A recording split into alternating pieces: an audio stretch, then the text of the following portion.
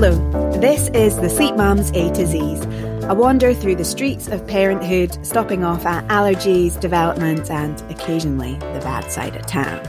I'm Kat Cuby, parenting journalist, presenter and intrepid traveller, and this is Sarah Carpenter, child and baby consultant who successfully takes her clients, parents and children on a journey to the land of Nod. Are we nearly there yet, Sarah?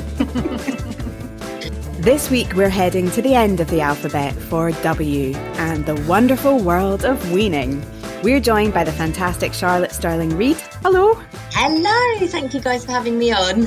It's awesome to have you. Charlotte is the baby and child nutritionist, author and mum to her own two little foodies.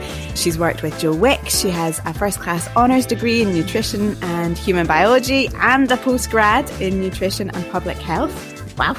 Plus, she's the very successful owner of her own consultancy, SR Nutrition. I mean, what a CV. Oh, you guys, you've done your homework.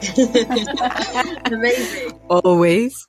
I pretend I'm like this kind of rebel, but I'm a total swot, really. You are. I love it. Oh, thank you. It's so rare for people to kind of know all that information. So that is amazing. You really have done your research. Thank you. Well, you are so experienced, and you've obviously had this huge journey into becoming a serious expert with all of that. So tell us a wee bit about why you are so passionate about baby and kids nutrition.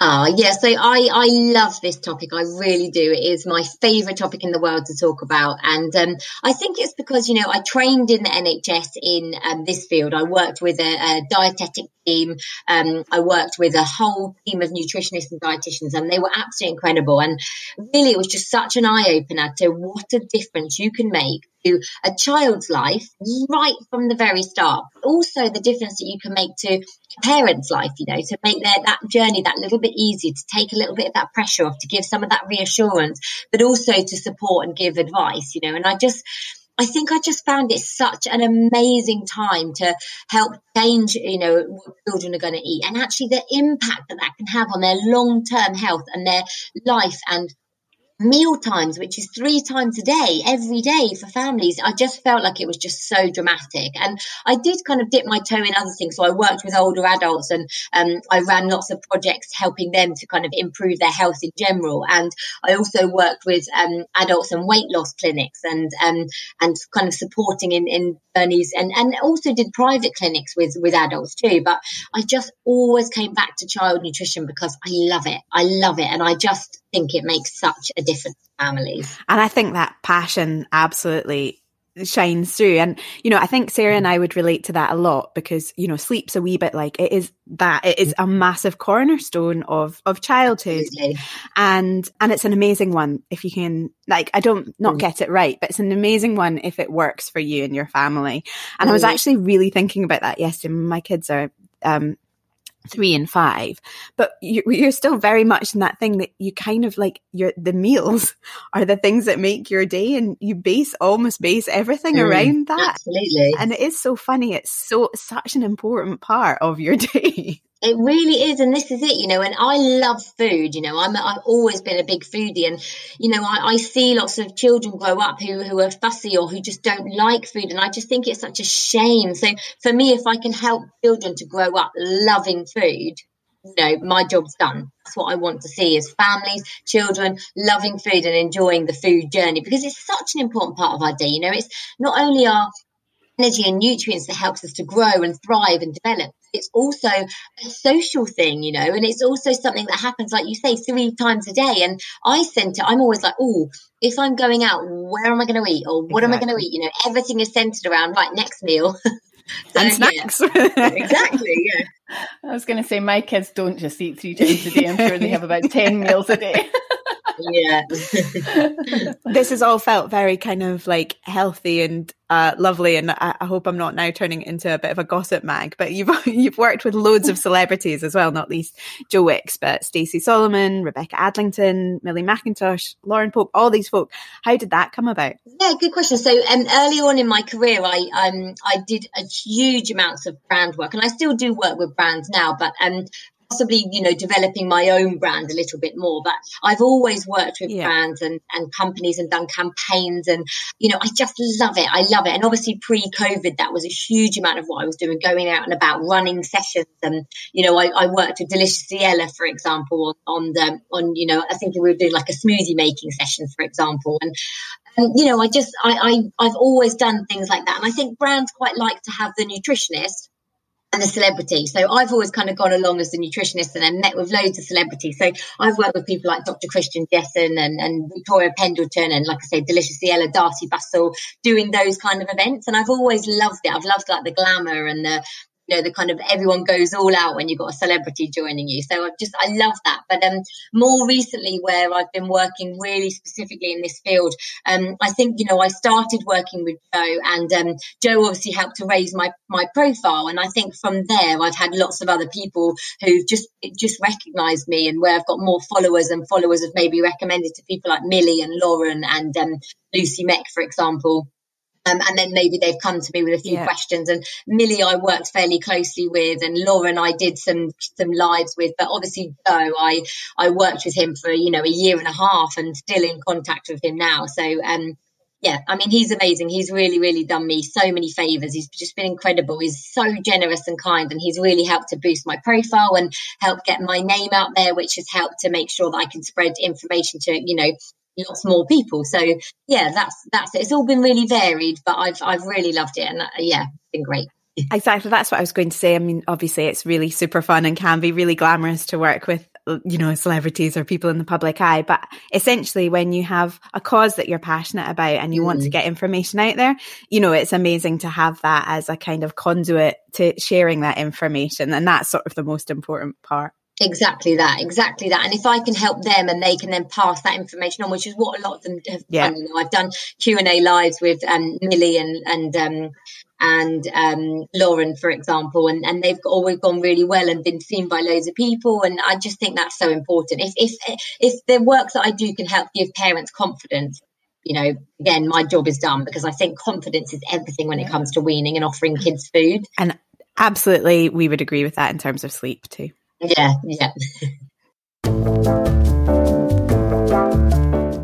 Right, well, let's get into it then. So, okay, exciting. So weaning, it is a wee bit of a minefield. Like so many things in parenthood, it feels like there's this very right and a very wrong way to do it. Just a wee spoiler, there usually isn't.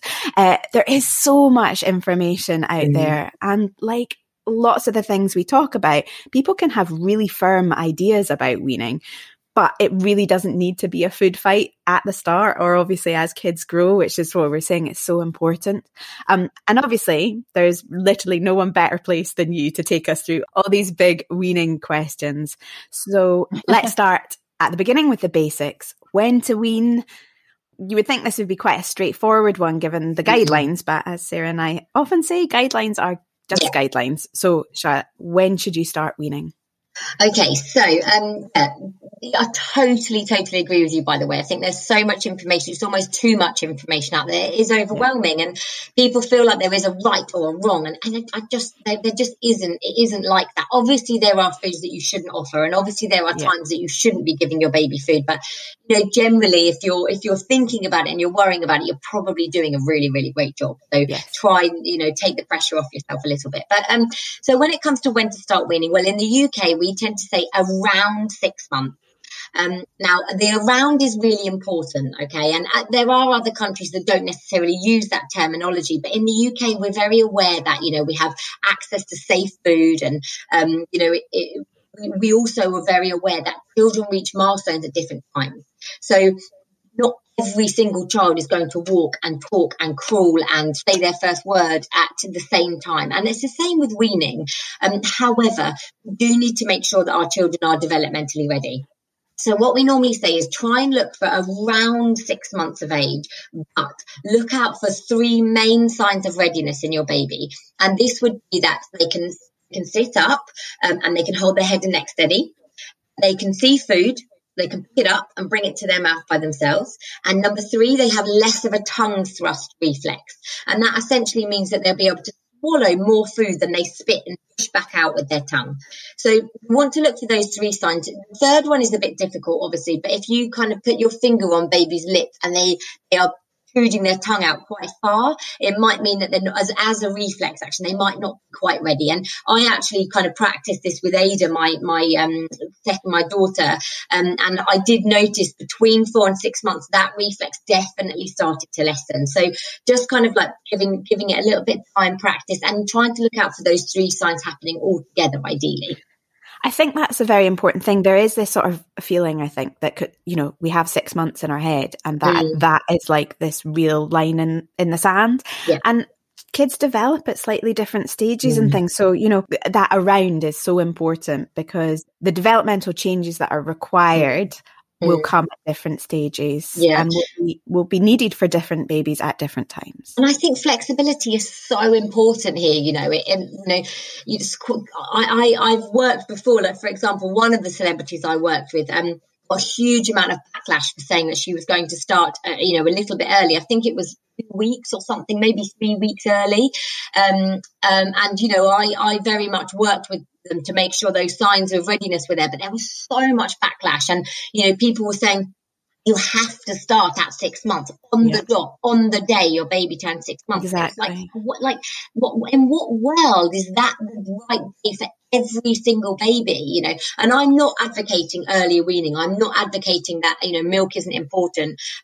What I'm saying is that we have to have flexibility. We have to allow some kind of as long as parents are following those guidelines and looking out for those signs of readiness, for some flexibility and some actual awareness that, us as parents, we're quite intuitive as well. We can tap into our own feelings about this and work out, as long as those signs are there, as long as your baby is coming up to that age, that it's okay to start a little bit earlier if you think your little one is showing all those signs.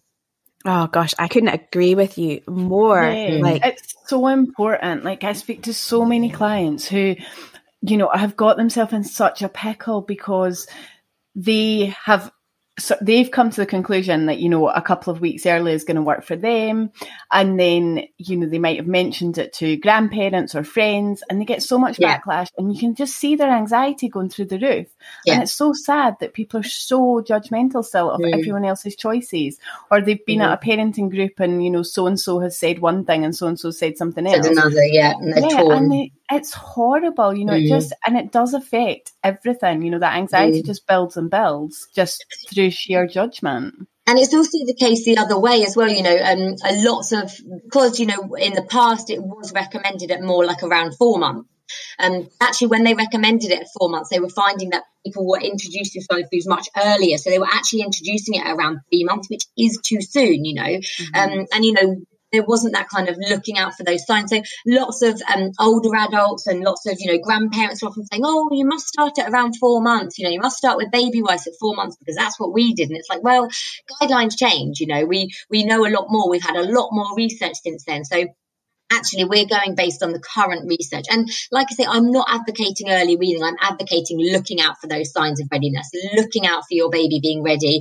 If it is super early, obviously talk to a healthcare professional beforehand, and trying to get it as close to 6 months as possible is ideal.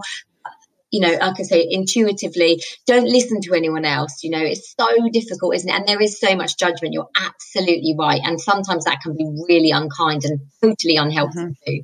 Totally. Yeah. There's a bit of controversy as well around how to wean, and people do have their different ways and methods that they want to do it. So what do you do you follow one guide, or are you quite open to the different methods? So, good question.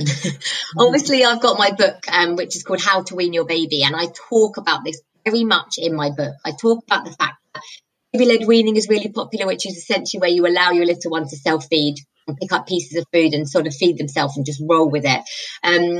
Another method that is possibly thought of as more traditional is kind of spoon-fed. So you start off with foods off of a spoon, and maybe they're pureed, and you allow baby to kind of have those foods. So, and there are a bit two school of thoughts on this. You do have your accounts and your kind of people who recommend baby-led weaning, and I've actually had people come to me saying, "Oh, my health visitor says I mustn't start any other way. It's got to be baby-led weaning."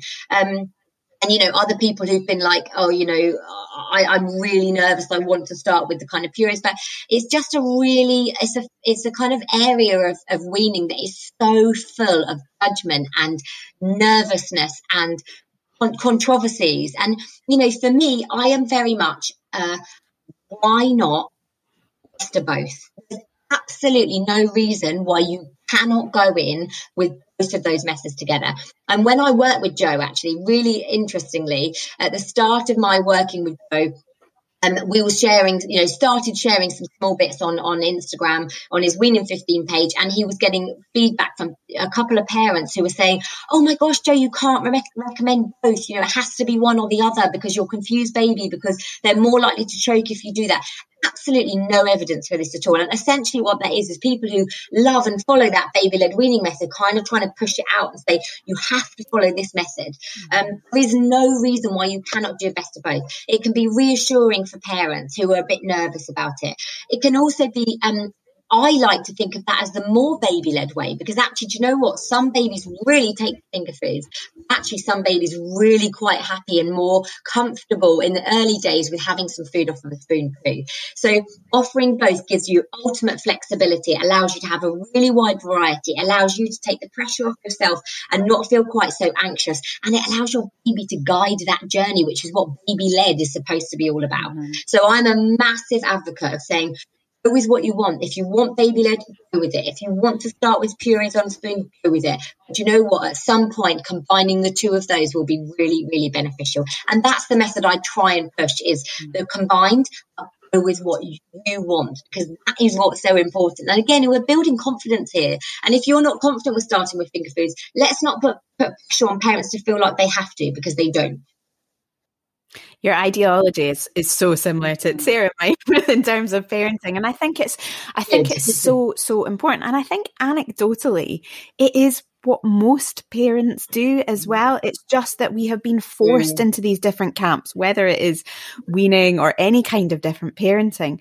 But actually, the reality is we all just do a little bit of what we need to, because it's what works. And you know, also this idea of baby-led weaning isn't a new thing. Like, you'd ask my mum and dad, and they would say, you know, when I was wee, they'd shove me in the high chair and they'd give me a bit of bread whilst things were getting on, but they would still be doing purees and stuff. So they were essentially doing this combination thing. And I'm sure generations before were the same.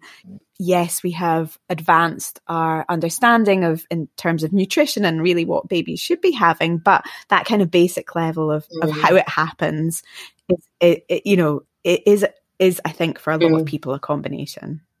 Yeah, definitely. And you know, I've found since working on Weaning 15 and since working on my book, that I do think a lot of parents are more comfortable. When I first started out on Instagram, there did seem to be a lot more two sides of it. There was kind of the mums who went ahead with the purees, and there was the mums who were absolute advocates for baby-led weaning.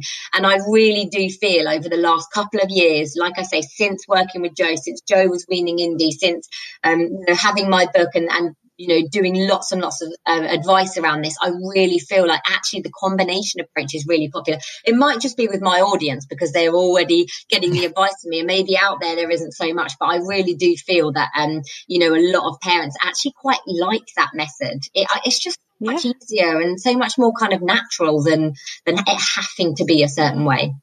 And I think there's also that slight benefit. My experience with my own kids, funnily enough, my eldest is called Indy as well, is that giving them something to entertain themselves with whilst you are trying to, you know, whether it is a spoon or it's a cucumber stick or a bread stick, for them to feel part of the process at the same time, whether you're doing purees or other things, is a really important thing too, because you want to involve them in their ownership of eating as well, I think.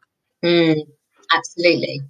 Yeah, absolutely. And also, you know, it's skill development. And they're also, you know, they're also seeing the food that you're eating, and also they're seeing the food in its real form. So they're actually learning, like, this is what cucumber tastes like. This is what it looks like. This is what it tastes like. So I completely agree. Like, I think finger foods are really important. And I think, you know, when you start your weaning journey, if you want to go straight in with finger foods, great. A lot of parents don't. A lot are quite nervous and want to start with that puree. And that's fine. It will build your confidence. It will make you feel better. But finger foods are an important part of that journey. So after a week or 2 weeks, then definitely a good idea to get those finger foods involved too, because it's so important. Like you say, you know, they can copy you, they can learn from you, they can be eating similar foods to you, and it's such an easier way. Especially I found with Ada, my second, it's been so much easier to be giving her pieces of food, because I'll be like, right, what am I making Rafi? They can have pieces of that. So rather than making something completely separate, it's been so much easier to do that. And it is a really easy, nice way of doing it. But as I say, it doesn't have to be black and white, like this way or that way. It's sort of just and with Ada, honestly, sometimes I'm, you know, she started to want me to feed her a little bit more from the spoon, whereas at the beginning she was absolutely not having it. So we sort of do a bit of her feeding herself pasta. We do a bit of her, you know, her having some pieces of finger foods, and then a little bit of me feeding her as well. And it's kind of a combination of all three. And yeah, it works for us. I think something that I've found as well with a lot of clients who have gone down the baby-led route, they've then got to a point where they've then started to panic that actually baby's not getting enough on board that way. And so I've encouraged them to actually puree things and spread it on things. So, you know, they've pureed all sorts of different combinations and then just spread it on the toast or spread it on the rice cakes and things like that. And it's really boosted their confidence just seeing both options going in. So it is Bolognese on toast was always a winner for which I actually really like as an adult. Yeah. Add a bit of garlic, a bit of oil, a bit of salt for adults. Yeah, absolutely. And you know, I found that with my daughter, like it's so much slower doing it baby-led way, and it really is. And I think that's okay, because we want to, the whole point is it's intuitive, it's following their lead. But I don't totally see it is intuitive. And quite often it's like you've literally got like most of the food on the floor. So it is a slower journey, it is a slower process. Again, giving parents confidence, a bit of both. And you know, some food in a puree, some food off the spoon, some food baby-led is the way, basically. In some ways, part of folk not knowing the answer to the first two questions, and we have touched on this a wee bit, is that it's all about these guidelines and how much they have changed over the years. And actually the fact, I think, that they are different in different countries. So if you have family that live elsewhere or, you know, you've lived other places, it can be quite hard. And I guess we live in a much more open and global world. So, you know, particularly on social media and things, we're interacting with people from different places. So it can be really difficult to know what to do, where to follow, let alone, as we said, you know, everyone's granny who seems to try and feed the 6-week-old porridge or chocolate, or actually, as I saw in hospital once, iron brew. That is definitely going to be a Scottish thing, I know. So why have the guidelines changed so much? So it's interesting you say that, because they actually haven't changed that much.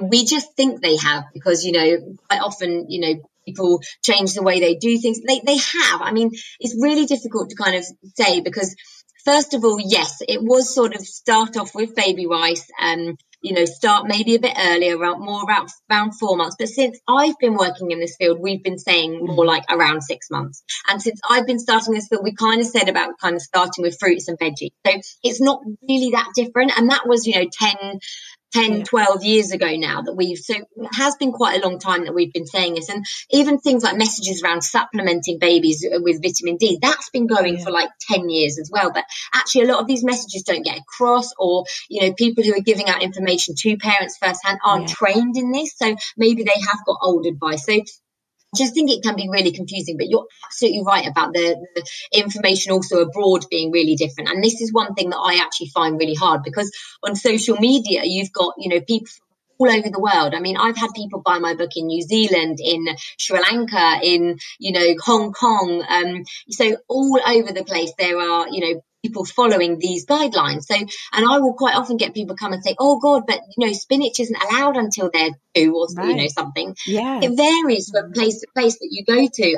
And the same advice, you know, on when to start weaning is different, and on how to start weaning, you know, baby led versus, you know, starting with purees.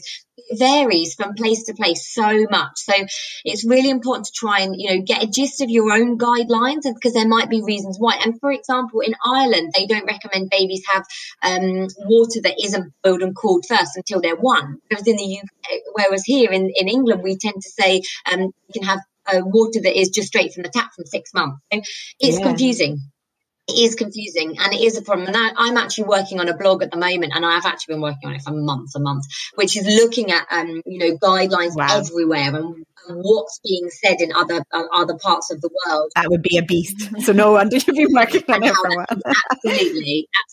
And how that compares to here, because I think it's important. And I ultimately, I can't advise someone who's living in Hong Kong who's saying, the rules are slightly different here, to follow what I say. All I can do is say this is the rules here, and I'm really, you have to make up your own kind of idea on what parts of it you want to follow and reasons why. But it is tricky. It's really tricky because social media is universal. So but I can only advise on based on my guidelines that are given in the UK, and then of course you can adapt and be flexible, and like I said, that kind of parent intuition where you're working out is this sensible. So for example, the spinach thing, this has been something that's troubled me for a while, because in the UK we have a lot of research that recommends kicking off the weaning journey with vegetables, and there is research that suggests that can be beneficial for helping your little one to accept those flavours and enjoy more of a wide variety of food. And it's one of the reasons why I love going with the veg-led method.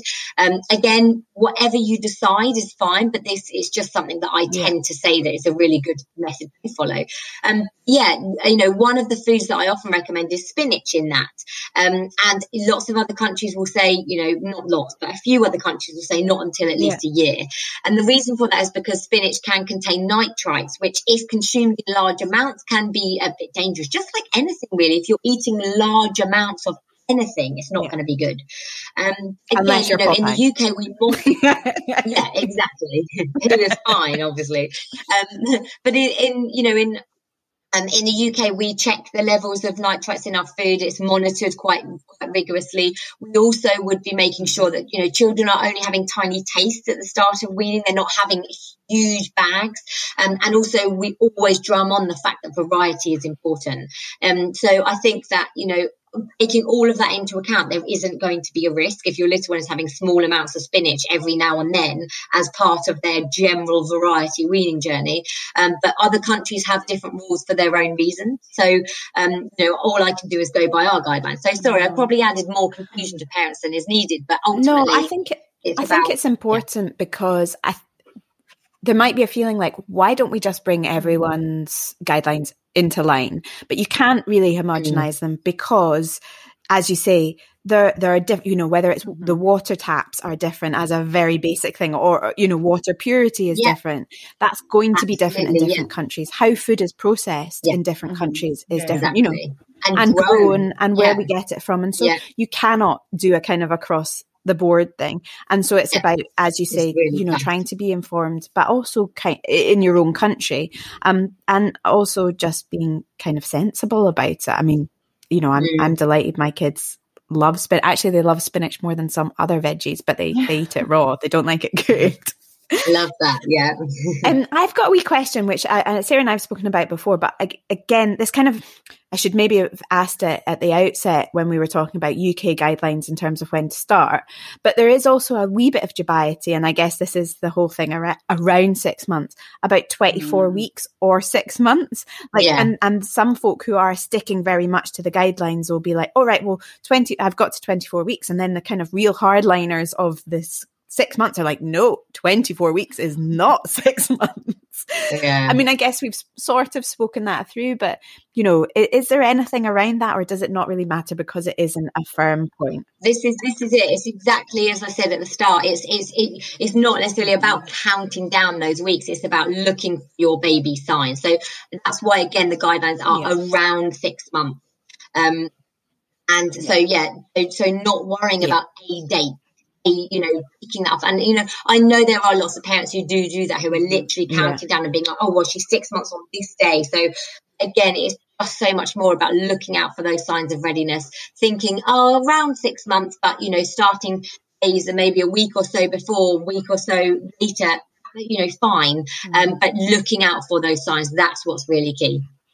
I think, we have touched on it a wee bit, but a parent's comfort is important in this, because you've got to to as much as you can with your messy floor, enjoy the process as well. And Yeah. you've got to be a wee bit of a cheerleader for them, because they are taking cues from you. So if there are things that you feel uncomfortable with, which is why, you know, as you say, if you are really keen to just do baby led or really keen to do puree, and that is what is going to work for you and your family, you know, go for it, because you've got to have bought into it. And if for you starting on that date is the thing that will give you comfort, then, you know, unless there are medical reasons, I suppose that's okay as well. Yeah, I mean, if you're ever unsure, you know, that's what your health visitor is there for, really, genuinely, to go and to give you advice on this kind of stuff. And obviously the advice that we give out, that the NHS have on their website, is blanket. It's, you know, for everyone. And there are going to be some discrepancies. There might be babies who are born prem, or there might be babies who have some, you know, developmental slowness for some reason. And in any of those situations, you need to speak to your, whoever you've been working with, you know, throughout your baby's life, which for a lot of mums right now has been almost no one. But, you know, trying to get support before, if you've got any of those questions, is so key, because this advice is just really general. But even, you know, even for babies, we still would say, you know, try and look out for those signs of readiness rather than just counting down numbers necessarily. But yeah, if ever in doubt, it's always good to speak to your GP, health visitor, or any healthcare professional you've been working with. So a lot of the parents that get in touch with me repeat the mantra of food before one is just for fun. And obviously, you know, we would never say differently in the terms of milk. You know, we know that milk is definitely the most important thing. But do you agree with that mantra? And how do you deal with it if you're faced with that? No, I don't like that mantra. Now, all it needs is a tiny tweak, and I'd be on board with it.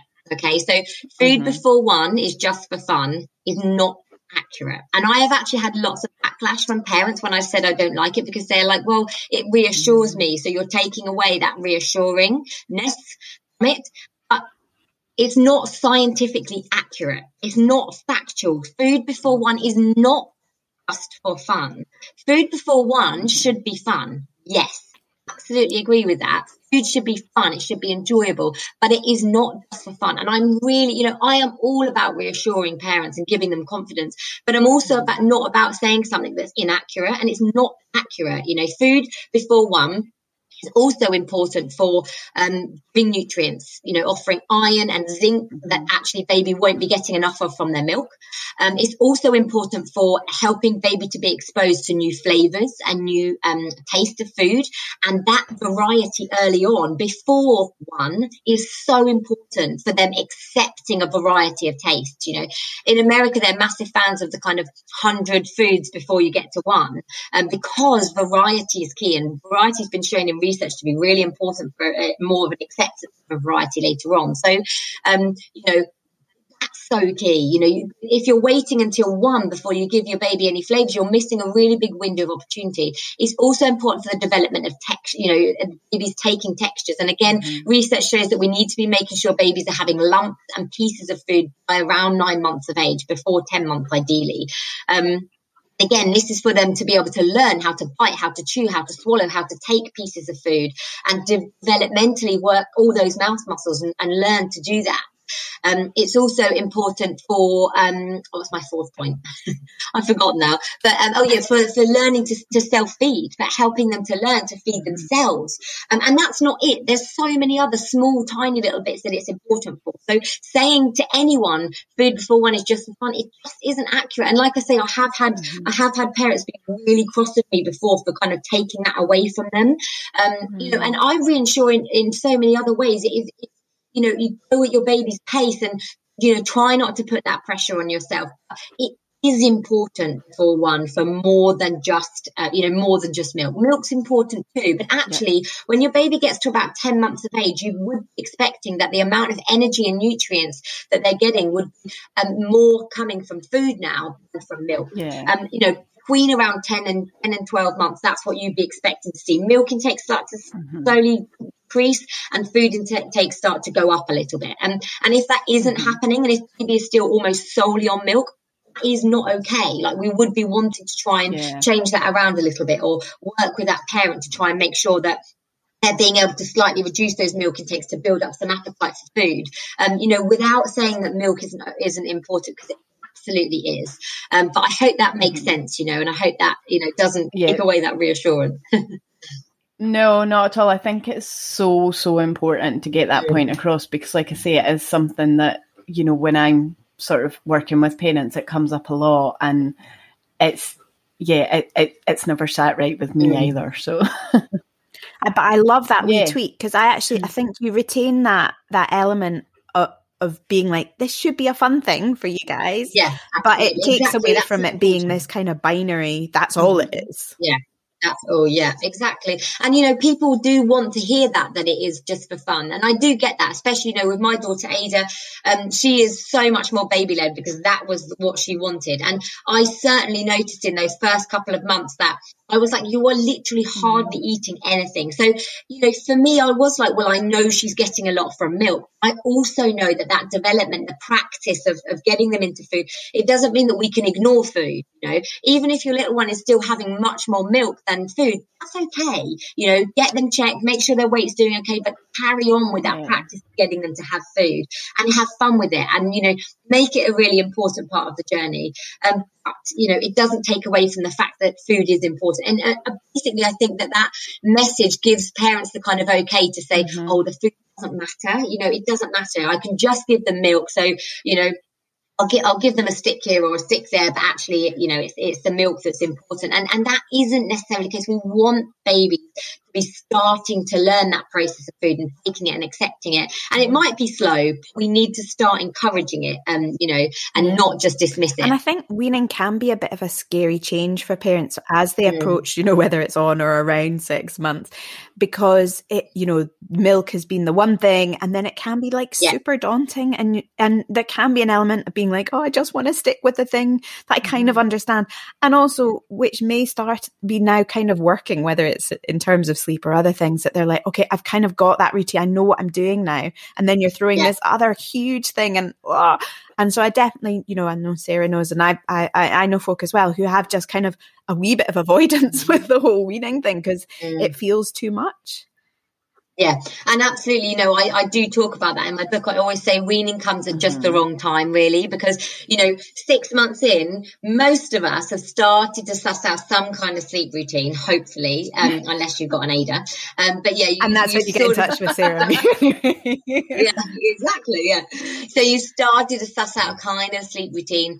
You started to get to grips with this tiny human that you are solely responsible for, and you're just going, okay, I'm just getting into swing of parenting. 6 months in, boom, food, and it's like a whole nother spanner in the works. And I do really feel, I think it is a really, really difficult time, and that's why I do what I do. That's why I write hundreds and hundreds of blogs on my page, and obviously that is exactly why I wrote my book as well, because I was like, I know parents want step-by-step guide, they want handhold information, they want detail, and not just kind of very general. So that's exactly why I wrote my book. I do, it's so important, because I think people do this, they, like Kat said, they avoid it, but they also look, I know from sort of sending out suggested schedules, they'll look at the schedule and they're just like, I can't do this. It's that absolute panic of, how am I ever going to leave the house again if I'm doing milk feeds, doing weaning, solid feeds, and it is just panic, and it's that sort of lack of understanding of how it all works. So it's like you say, it's really the hand holding and step-by-step guides that they need.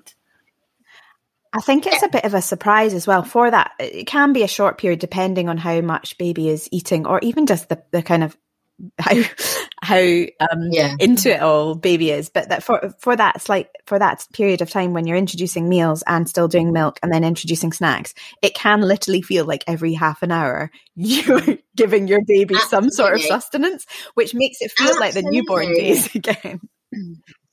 I honestly, I found with Rafi, I was so overwhelmed and shocked by that. It was like, wake up, play, feed, breastfeed, sleep, play again, feed. It was just so much. And I was like, when do I get a minute? Like, when do I get a single minute? And honestly, I used to take my son out all the time because I would be like, well, at least if I'm taking him out, I can breastfeed him in the car. I can get him to sleep in the car. I can be out and about. And he was such a good sleeper. I'd just lift him from the car to the pram and he'd be like, the dream. Yeah, absolute dream. And then I'd be like, right, let's go for lunch, and someone else would clean up because I had to do it because I would just go mad with this constant like routine. And then you don't leave the house. I honestly, I really, really do. And I always say to parents, believe me, there is a time when your baby is on 3 meals and you're still having quite a lot of milk where you will be going, oh my God, I am tied to my house. I'm tied to my baby. There is nothing,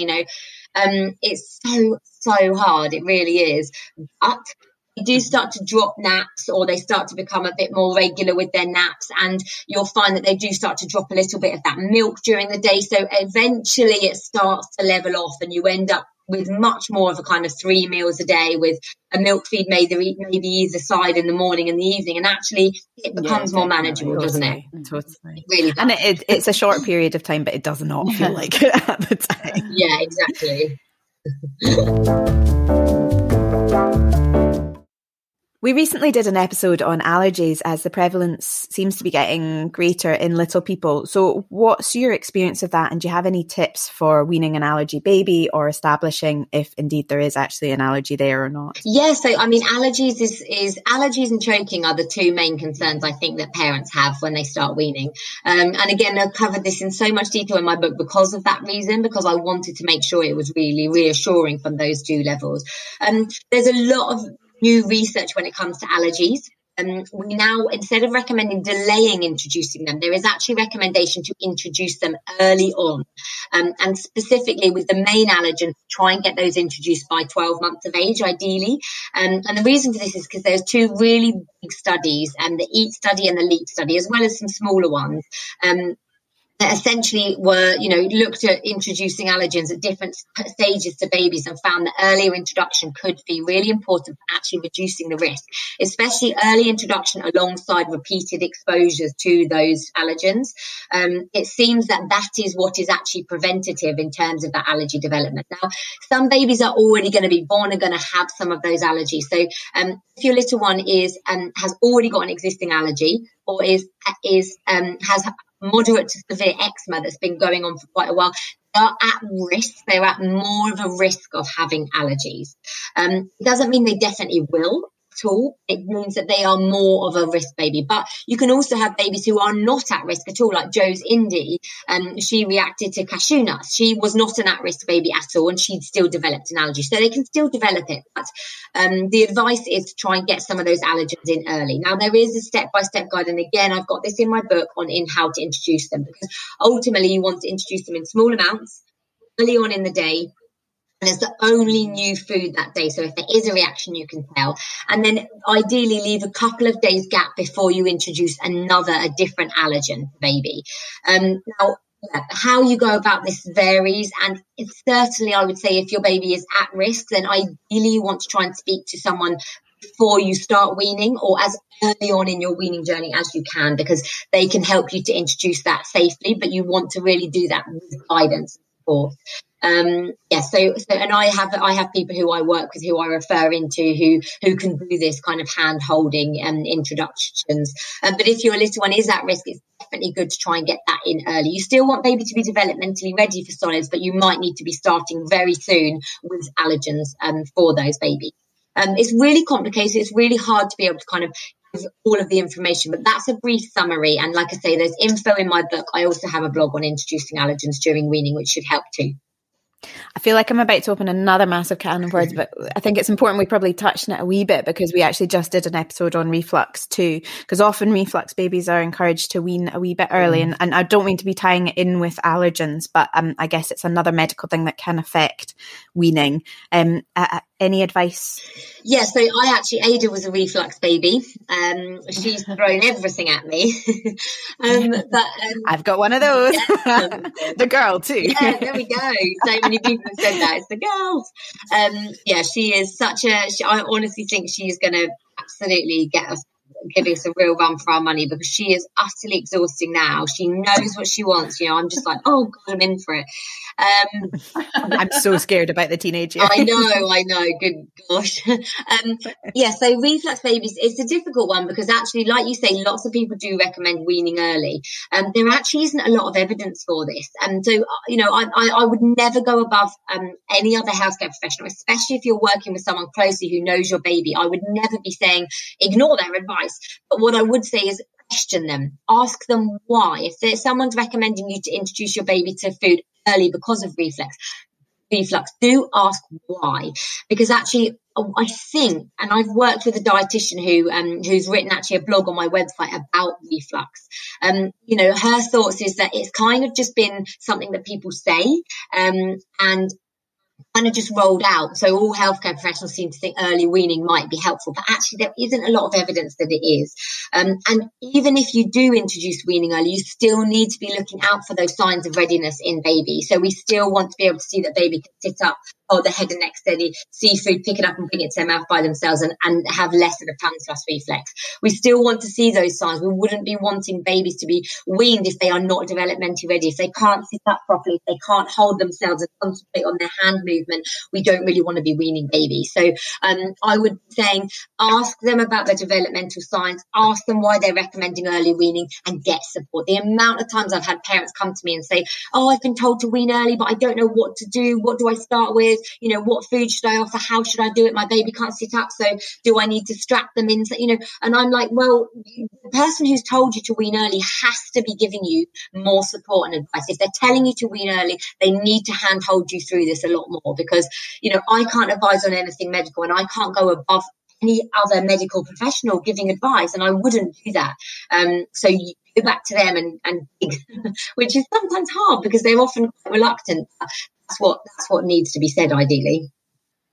That's really, really interesting. Our letter this week is W for weaning. It can be such an exciting time for parents, but it can also be daunting and messily frustrating at times. You can end up offering the same spoon of food 10 or 20 times and then still end up wearing it. It can also be a bit of an unsettling time for your baby as they learn a new skill, which in turn can then affect sleep, which is totally the opposite of what folk said would happen. So take it slowly, or not that slowly, I guess, but take it slowly for yourself. And be prepared to be in it for the long haul too. I think that's, once you've started, you're in it. So you may as well try and enjoy it. It's the start of your child's journey into food, which is such an amazing milestone, as we've said. We can't promise it will be smooth dining from here on in. My two have literally just decided they don't like peas. Who doesn't like peas? No one does. Peas is such a great one. So, and on that, I think that's so important. Don't expect it to be smooth, but actually opposite. Expect it to be full of ups and downs, because that is normal and that is what we would expect. So that's okay. Absolutely. We can't promise it will be smooth, but we can promise that at some point you're going to consider getting a dog to help you clean up the floor. Thank you so much to Charlotte Stirling Reed. That was so informative, and it's just such a huge and fascinating topic. So thank you for taking us through it, and also clearly, a massive source of information on your website, on your blog, in your book. Thank you so much. Thank you for having me on. I've absolutely loved it, and I just hope it's helpful. And I still do hope it's, confidence boosting and reassuring, because that is genuinely my aim. Definitely. You can find Charlotte on social media at SR_nutrition, online, of course, on our website, and all those fantastic blogs we've been hearing about. You can also find out more information about her consultancy at srnutrition.co.uk, and check out her fantastic book, which I'm desperate to go and do, How to Wean Your Baby. Thank you so much. Thank you, guys. Thank you so much. It's been brilliant. Honestly, we've loved it. Yeah, loved it as well. Thank you. All this chat about food, I think it's time for some food. Look after yourselves and sleep soon. Thank you, you too. Take care.